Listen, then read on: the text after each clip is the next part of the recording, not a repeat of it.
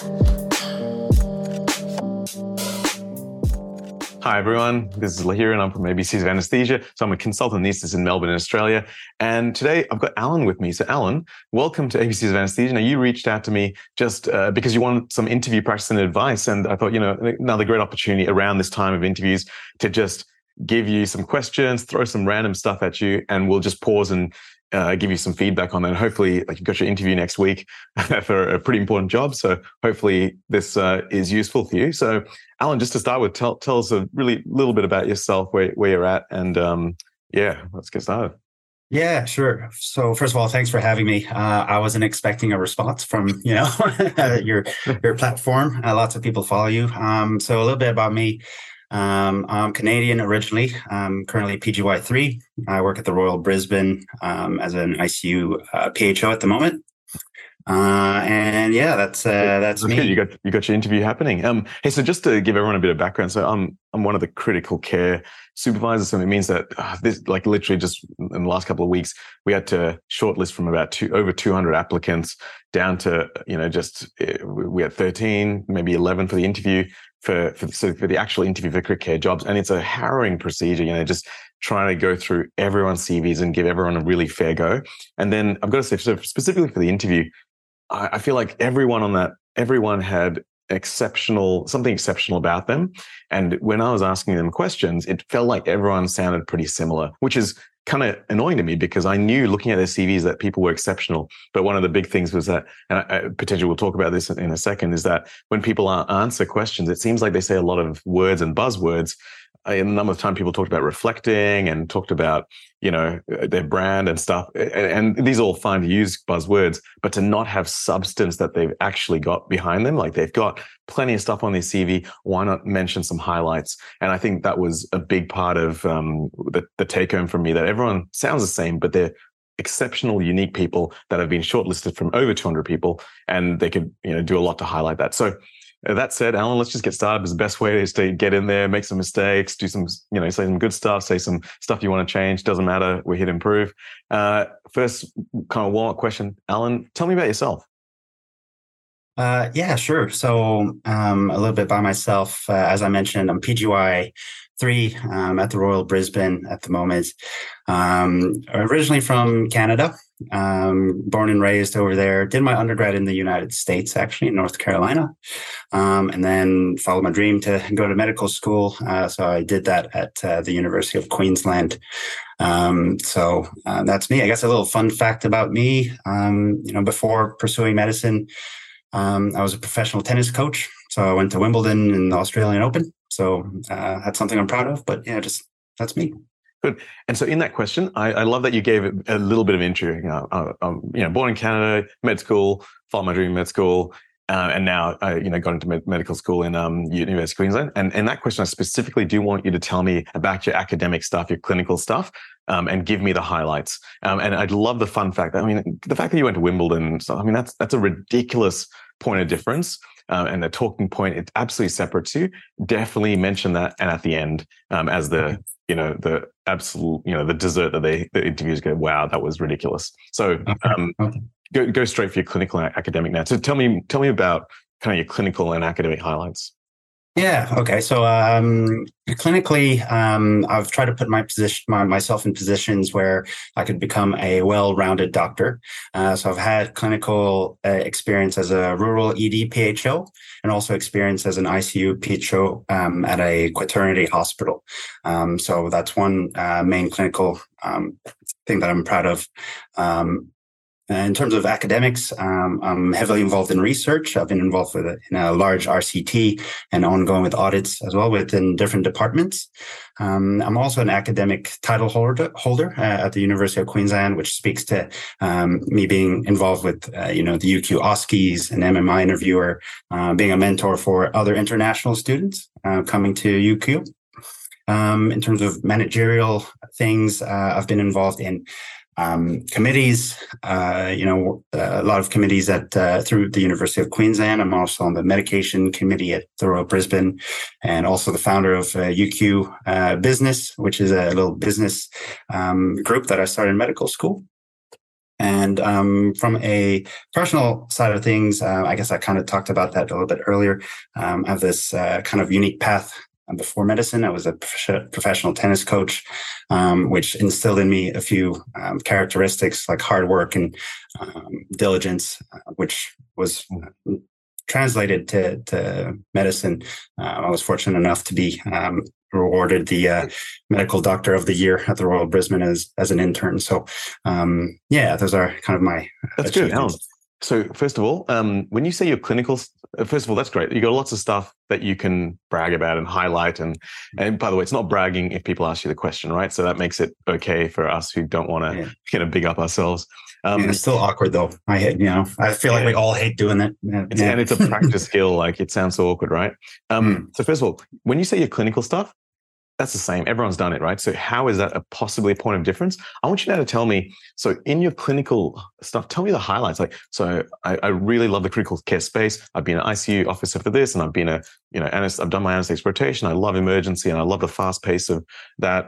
But and then straight go to, and during this time, I recall some really intense moments of managing arrests and successfully as well as unsuccessfully. And I've learned a lot from these instances. Like to say, and if there is one really big incident you could relate to anesthesia in some way or not, I feel like that suddenly puts in a point of difference of you. So is there something in your clinical work that you just go, well, that was a highlight?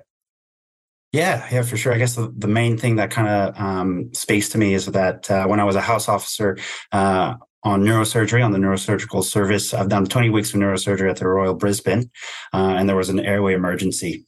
So I was one of the first doctors there on scene. I initiated, typical management. But the main thing that kind of comes out from that is when obviously the emerge buzzer was hit, and the anesthetic advanced trainee came to that bed space. It was a chaotic, bed space. There was a panic in everyone's faces, and when the anesthetist was there, he took command of the case, allocated different roles, all while managing this deteriorating patient. So that was something that I saw, and I was like, wow, I want to do that. So that's one big case that I remember. And I was fortunate enough to have those 20 weeks on neurosurgery to experience that.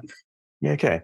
And good. So, you've given something to highlight the reason why you want to do anesthetics, and potentially if you were to also, mention that, I did everything I could in a stepwise fashion for management of this airway emergency and hypoxemic patient. And then and I was really proud of just the way I fall back to basics, doctor's ABCD kind of mentality for optimization of the airway. And then to see the anesthetic trainee come in and, just solve this problem, like, do advanced airway maneuvers. I realized that at that point, this is definitely something I want to learn. I want to have the skill set.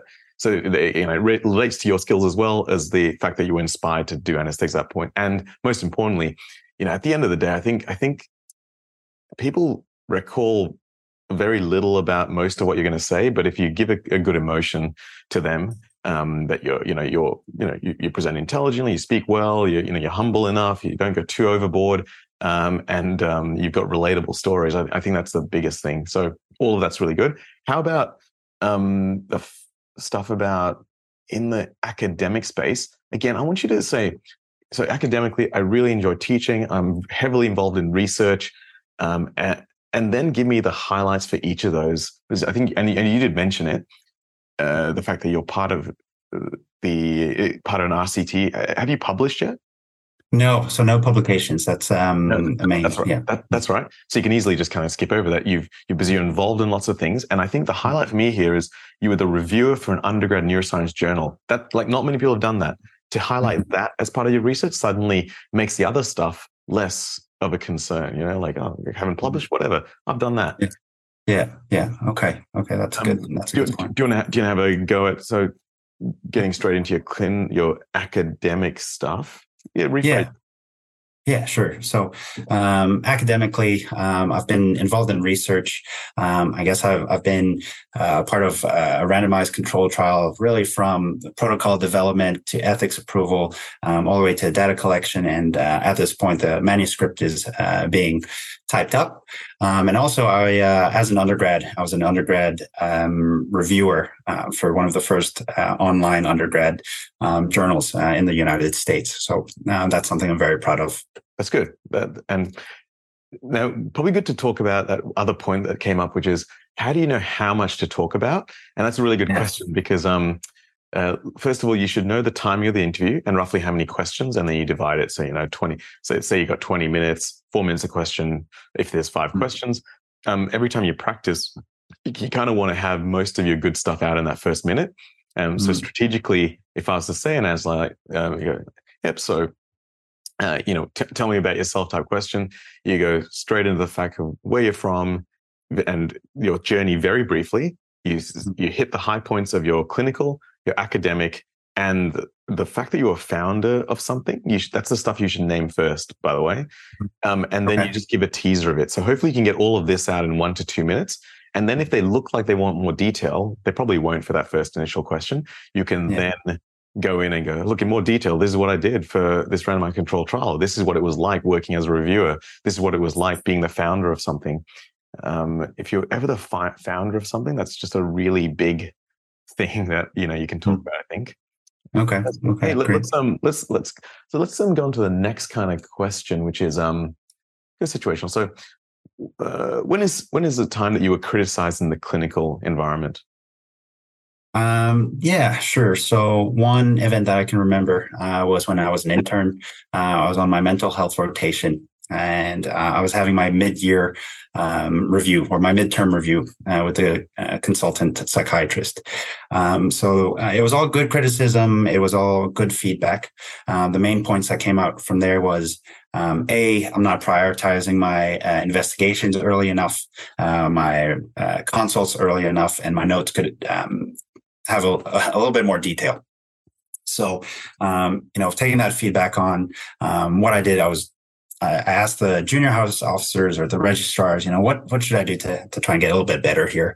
Got some info from them, asked the consultant directly what he suggested. And, they gave me a few tips that I implemented. And what I did, I came in a little bit earlier to pre-type my notes. I prioritized consults early in the morning and prioritized investigations early in the morning, and all the rest of the jobs throughout the day. Then I would attack those systematically. I guess what happened there was that was well received. All my jobs started to get completed, and then throughout the year I used that, and I was lucky enough once again to be nominated as intern of the year at the Royal Brisbane, which was a great honor for me. It kind of speaks to my hard work, and I'm proud of that. So even when you're speaking, I can tell that you definitely don't want to brag. You feel almost embarrassed by saying that you were awarded something, and that's a problem. Like I think, first you got to practice it. You got to practice knowing that if they're asking you the question, it's not bragging. I like the fact that you say I'm really proud of that, because it does soften the bragginess of it, which is a very good strategy. And I think that works really well for you. So keep doing that. But to not have that look of slight embarrassment or maybe even shame is the right word. Like you just don't need to feel bad for that. And I want you to practice saying this stuff in front of a mirror, in front of your partner or your loved ones and your family and friends, because if they don't pay you out for something, then you can make it work.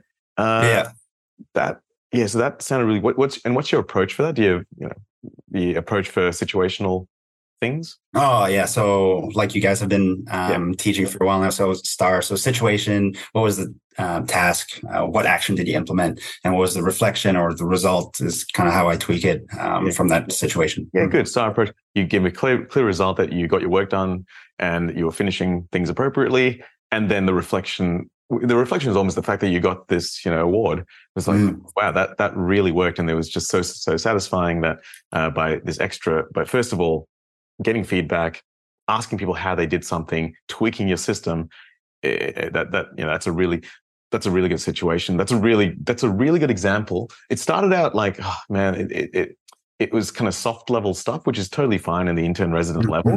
But the fact that you got such a big outcome out of it makes this situation a lot better. I was about to ask you, yeah, that's great. Did anything really wrong happen like a serious mistake happened because that was almost too soft of a thing. Yeah. But so let's just go with that. Did any, you don't obviously give no specifics or anything like that, but did you have any kind of more serious issues that came up during your intern residency that you had to work through? Yeah, no, definitely. One that comes to mind was once again when I was on the neurosurgical unit. What happened was there was an agency nurse that was looking after this patient post-operatively. So a nurse that wasn't, used to neurosurgical cases. My job was to clerk the patient post-operatively, write the notes, write the plan, and write up all the regular meds. And what happened there was the plan was for the patient to receive VTE prophylaxis the next day. So I wrote that in my plan.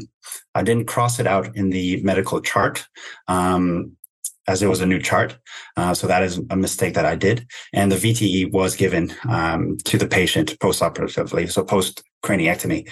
So pretty big issue there. So what I did, immediately I escalated this to the registrar, the neurosurgical registrar, who told me, okay, let's increase the neuro-obs and we'll follow this patient up until tomorrow to see if there's any issues at all. Luckily, nothing came about it. There was no bleeding. There was no complications, which was great. But outcomes from that, a risk man was placed, and which was completely fair. And what I learned from that is, communication is not only written or, verbal. I also need to go and, make sure that I'm following up with, these types of clinical scenarios, keeping in mind that, might be different staff that are at the bedside. So communication is key.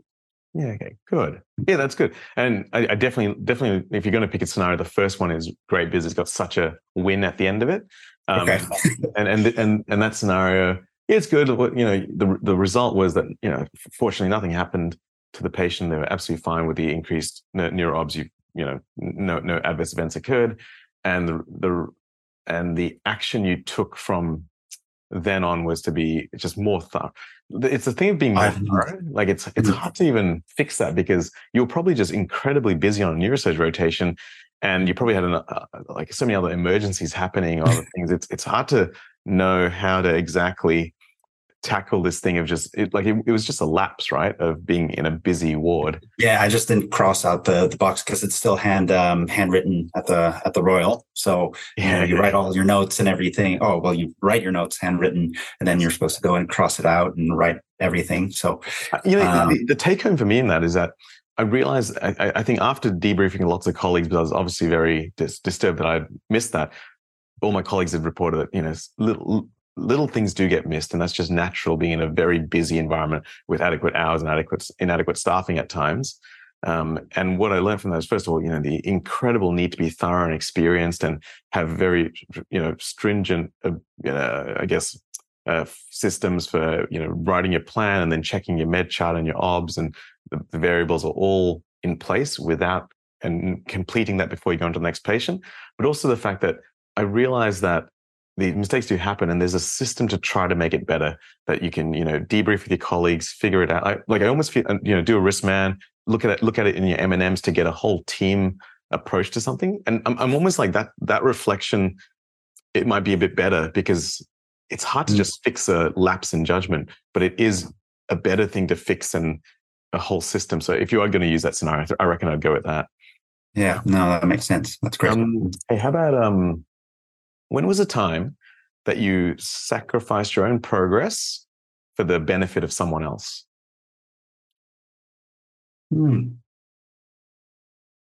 It's a very good question.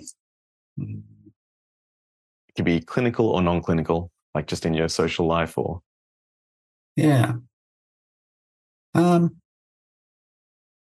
think so. I guess maybe one scenario that kind of comes to mind was actually when I was in undergrad. So I was, going through my biology courses, and I was also part of the tennis team there. And there was one teammate that was really struggling to try and make the roster. They were trying to practice and improve their shots, their serves, and their forehands and all that. And me being on the lineup and one of the captains of the team, I thought that I appreciated that they were working that hard. Were you the captain or one of the captains? There's two captains on the team, so a co-captain. I thought you were being humble or something. No, yeah, two captain, okay. two captain, yeah. Last name is Humblet, so I guess that's that's right. Anyway, so two captains. I was one of them. This guy was really trying to work hard to try and make the lineup, and asked me, "Hey, do you have any? Do you want to stay back? Can we do some drills? Can I work, my forehand with you?" And at that time, I was really busy. I had some lab reports to finish. I had some priorities from an academic point of view, but those weren't due just yet. I still had time to stick around. So I spent an hour with him. We developed, some technique changes for him to improve as a tennis player. And then, I went back to try and get my studies done. It was a long night. It was only an hour, but then it kind of disrupts your rhythm. But that's a scenario that I can kind of think of off the top of my head. Good. And remember, I think the toughest thing about that question is the fact that, there's lots of little things that we will do continuously for people throughout our lives. And it's hard to think of some kind of big, massive one. So I think the fact that you thought of that, I think that's a really reasonable answer. Like often people are in the situation of donating kidneys or giving up their career for someone. So just to know that you came up with a really reasonable thing where you gave your time for someone, and it just meant that you have to work later, but you saw the value in this, helping your mate, trying to getting them into the tennis team or doing a bit better. I think that was a really good example and just genuine. So that was great. Hey, what are you, outside of your CV, what are you most proud of? Well, for me, the main thing right away is my family. So I have a 10-month-old daughter, and she is, just the love of my life. She's awesome. My partner has been around with me for I don't know how many years now. Don't tell her that. I would say like 6, 7 years, 8 years, and she's been there supporting me. So that my family, I love them, and I want to do the best for them, and they've been backing me for forever. So that's what I'm most proud of. That's great. That's a really great thing to be able to say. It's definitely not on your CV, and the fact that you've got a 10-month-old. I mean, already as let's say I'm into you, I'm like, oh, the heartstrings and the cuteness of a 10-month-old. Just again, the emotional connection to that person. Maybe I'll bring her out during the interview. yeah, that's right. Just by the way, it's something I prepared earlier. As long as it's not crying or seeing a nappy change, you're all good. Yeah. Look, that's, and again, I think there's the constant thing is that you definitely. So that's a great scenario. I'm just going to say it a little bit differently. Just see what you think. So look, that's a really easy question for me. My family is the thing I'm most proud of. I've got a 10-month-old baby girl now, and she's the absolute love of my life. And when I think of what my family has done for me, and just the connection we have together, my wife, she's supported me for the last 7 years. We've been together, traveled cross continents through med school, through things, and the love I have for my family and everything that we're developing together and the life we're building is just beyond anything. Something like that. To specify those key points, I don't know. That's just my. Awesome. That might be a terrible answer for you, so don't take that. No, but that's amazing, and that's the difficulty in answering these questions is coming up with something that sounds so eloquent. I'm just naturally, I'm not the best speaker. I can speak. I like speaking with people, but just when it comes off in terms of, how to phrase certain things to make them sound a lot better.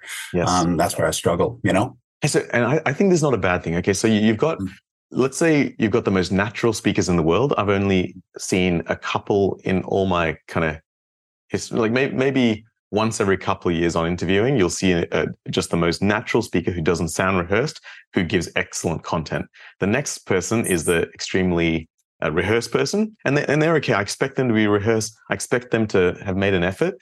And as long as the data points they're giving is good to me, I don't penalize them for their naturality. The fact that they've done a bit of work and they're not natural, that's great. You know, I care, like the interview has no evidence for success in your specialist career, but the fact that you've turned up and it's part of the process, you've turned up, you've made an effort, shows that you know this game and you're going to play whatever game the training program throws at you. So that's what that tells me.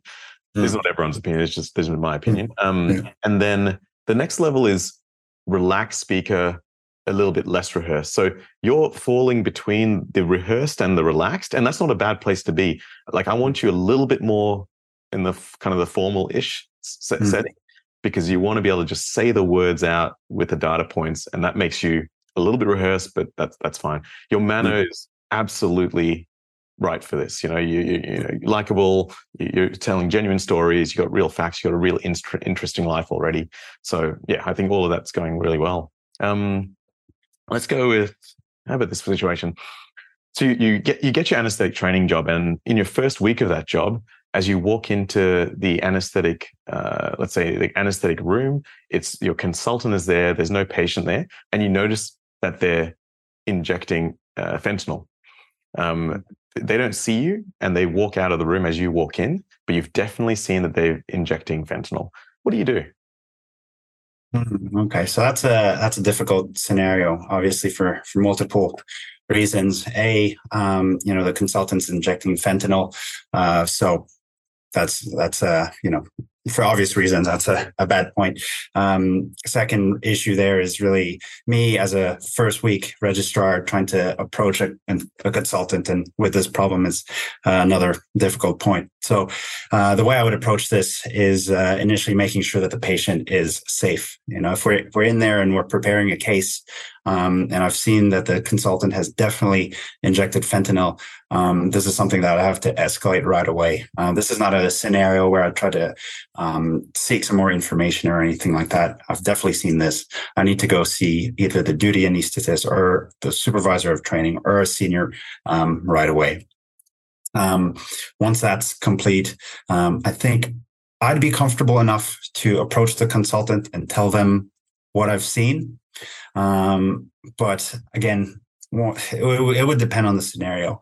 If it is something I'm not comfortable doing, and alerting them, I would just go, as I said, right away to the directors and go from there. But let's say at that point, so you've sorted out patient safety, you made sure that now you're looking after the welfare of your colleague, and you rightfully escalate it, and you're all in this meeting together, and they approach the consultant, and consultant goes, "Yeah, look, you got me. I've got a drug addiction problem. It's horrible. I'm going to get help."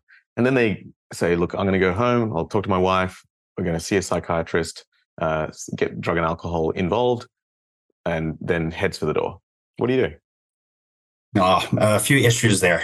So we know that drug use and suicide rates, and also being confronted about this in the workplace is related to, are all interconnected. So I don't think I would feel safe letting that consultant go for multiple reasons. For that one, also, they're under the influence of an opioid, fentanyl, a drug. So I would try to, corral the rest of the team and mention my point of view and why I'm worried, and try to keep an eye on them and not let them leave on their own. Hopefully, get admitted if that's something that is required. Good. Hey, so that was a great answer. So first of all, you summarize the awkwardness. This is a really tricky situation, not because of not just the fentanyl use, but the fact that there's such a hierarchical problem here, and potentially, it's anesthesia, like things go wrong very quickly and the patients could be at risk as well. So you gave me that summary. You talked about patient safety, pretty much talked about the welfare of your colleague as well. So patient safety, colleague welfare, important. Often the room and other staff welfare could be another thing in other kind of professional kind of scenarios. I like that you said, look, there's no real info to seek here. You've witnessed it, so you addressed that and you moved on, which is fantastic technique for when there's a structured way of saying something and this deviates from the structure. To acknowledge the deviation is really useful like that. And then you gave something that's realistic. Realistically, am I going to talk to this consultant? It's such a hierarchical distance that you'd have to just go straight to your supervisor of training or the director and or the head nurse and talk about this. And that's the end of that scenario. And just to push you a little bit further, there's an ANSCA document on this kind of stuff from the welfare documents on the ANSCA website. and really goes through the fact that the high suicidality, and you can't let them leave. They need to be admitted. It's way above your pay grade. Calling security if need be is kind of what I recommend. So that was a great answer. Let's go. Hey, last scenario. Let's go to a clinical scenario. This is actually the one we gave to the critical care interviews this year. So okay, let me try to remember it. So you're in theatre with your consultant. And so they're busy, obviously, doing a case. And then you get a call to review the next patient. Next patient is a 70-year-old fractured femur, fractured off. And they've got a whole bunch of past histories. Let's say there's a type 2 diabetic on insulin and oral hypoglycemics, ischemic heart disease with a stent 5 years ago. So, and I think I mentioned they're 70 years old. They've got Parkinson's and hypertension and hypercholesterolemia. The nurse who asked you to come and review them immediately says that they're also now disoriented and confused. How do you approach the situation? Okay.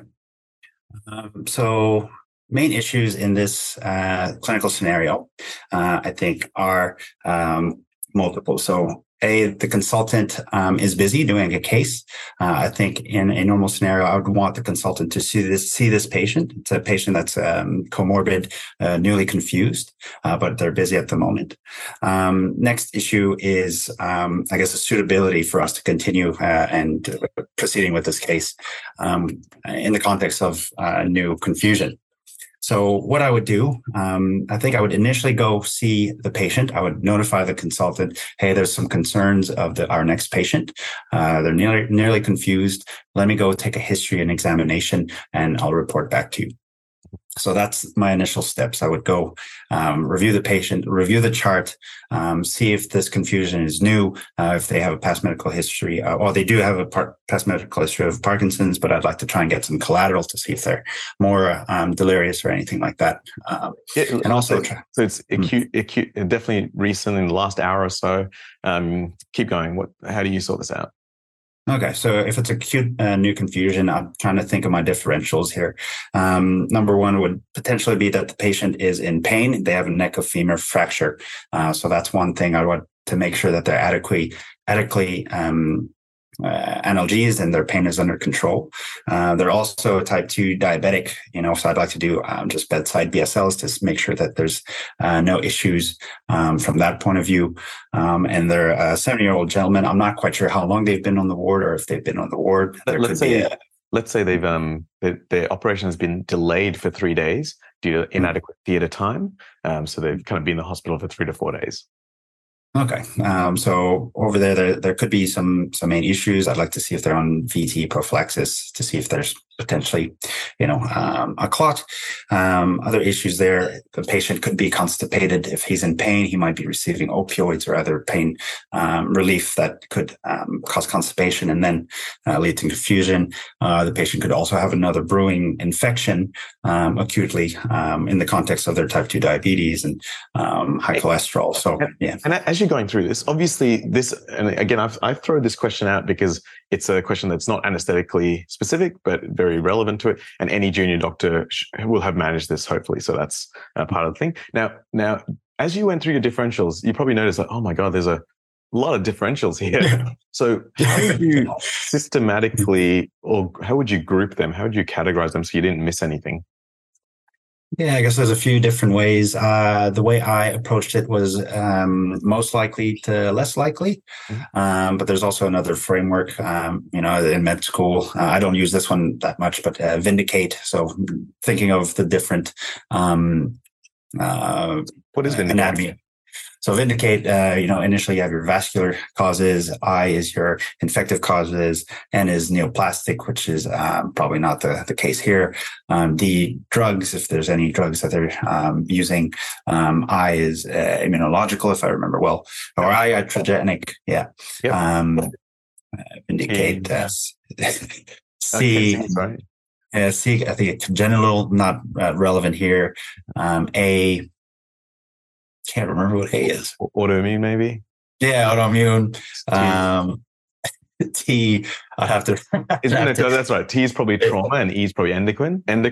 I've got this is good, right? So everyone should have a system. If they get a question, they're like, causes of something, and I don't have a specific system. Like you'd never use this for stuff that you just knew really well, like say hypertension is preload, rate, rhythm, contractility, afterload. This CANEDIT is what I use. So CANEDIT, congenital, autoimmune, neoplastic, endocrine, drug, infectious, and trauma. I can be immunological as well. So when I think of this, you can absolutely use that. So first of all, just to give you feedback on that, absolutely. You attended and you highlighted the problem here of a recently deteriorated patient. They're sick and they need surgery. You go up to attend. Now, the first thing you do, because you mentioned history examination, but because this is a sick patient, one that's newly deteriorated, you have to say A2E assessment. And at that point, you may briefly go through it as quick as you can, and I'll then offer you some investigations, and they'll be like slightly tachypneic and slightly tachycardic and hypertensive. And I'll give you a BSL as well, and a temperature, which is kind of normal. At that point, then what you're saying was all reasonable. I like the fact that you mentioned specific things. And I really do like what is most likely, what is most serious, and then a categorized list. So what is most likely, look, this could be due to pain. It's an elderly patient. Maybe they're off their Parkinson's meds, and maybe it's just a delirium due to being in hospital that has no other cause, that's hard to ascertain. But the serious things I really want to rule out are a cardiac event, PE, hypoglycemia, infection, sepsis. And then all of my differentials will be based on physiological. So I'll make sure all my parameters are normal. I'll take a VBG and check those parameters, sodium and glucose, as I mentioned. So your physiological, pharmacological, I'll look at the drug chart, see what they've given, too much opioids, benzos, antipsychotic medications, any neurologically active stuff, serotonergically active stuff. I would also look for. And that's your pharm, and then neuro and other meaning your cardiac or system by system. So this is a huge differential type list. Yeah. Just to clarify for everyone, I went through A to E. That gives me a lot of good stuff. Then I went through phys, pharm, neuro, and other. Other can be lots of things, but it could be system by system, just to make sure you haven't missed anything. I also overlaid that previously with what's most likely and what's most serious. And this is a common structure I use for diagnosis and intraoperative problem solving as well. What's most likely, what's most serious, and then a categorized list of differentials. It doesn't matter that you don't get everyone, right? Because there's so many, but you show that you've got a really good process. And literally every time I ask a clinical scenario, this is kind of the framework. Attend, highlight the problems. If there's anything particular, show that summary statement shows you got overall idea of what's going on, A2E assessment. And then this is my most likely, most serious and categorized. And this is how I figure out this is how I diagnose each of those things quickly and briefly. Yeah. No, that's that's great. A lot more thorough. Yeah, no, that's good. All good. Hey, so Alain, that's probably enough time of grilling you. Did you have any questions at all?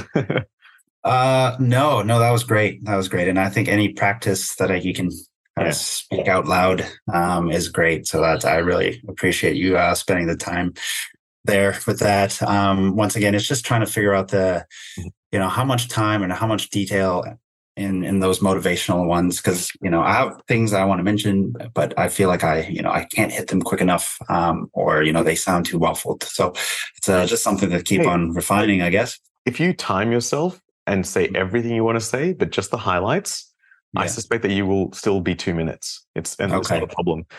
Yeah. You're speaking fast enough that you'll get things out.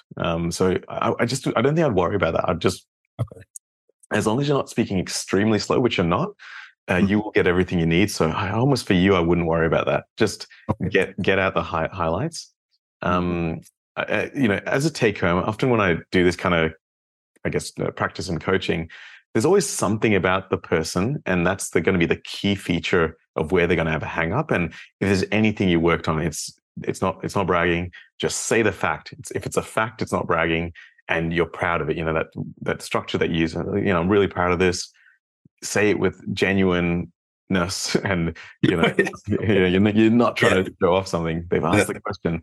I would just get really used to saying that. Get really used to saying each of the best parts of your CV, which is the fact that you're on a NC NCAA athletic scholarship, amazing. International tennis coach, amazing. Founder of a society, amazing.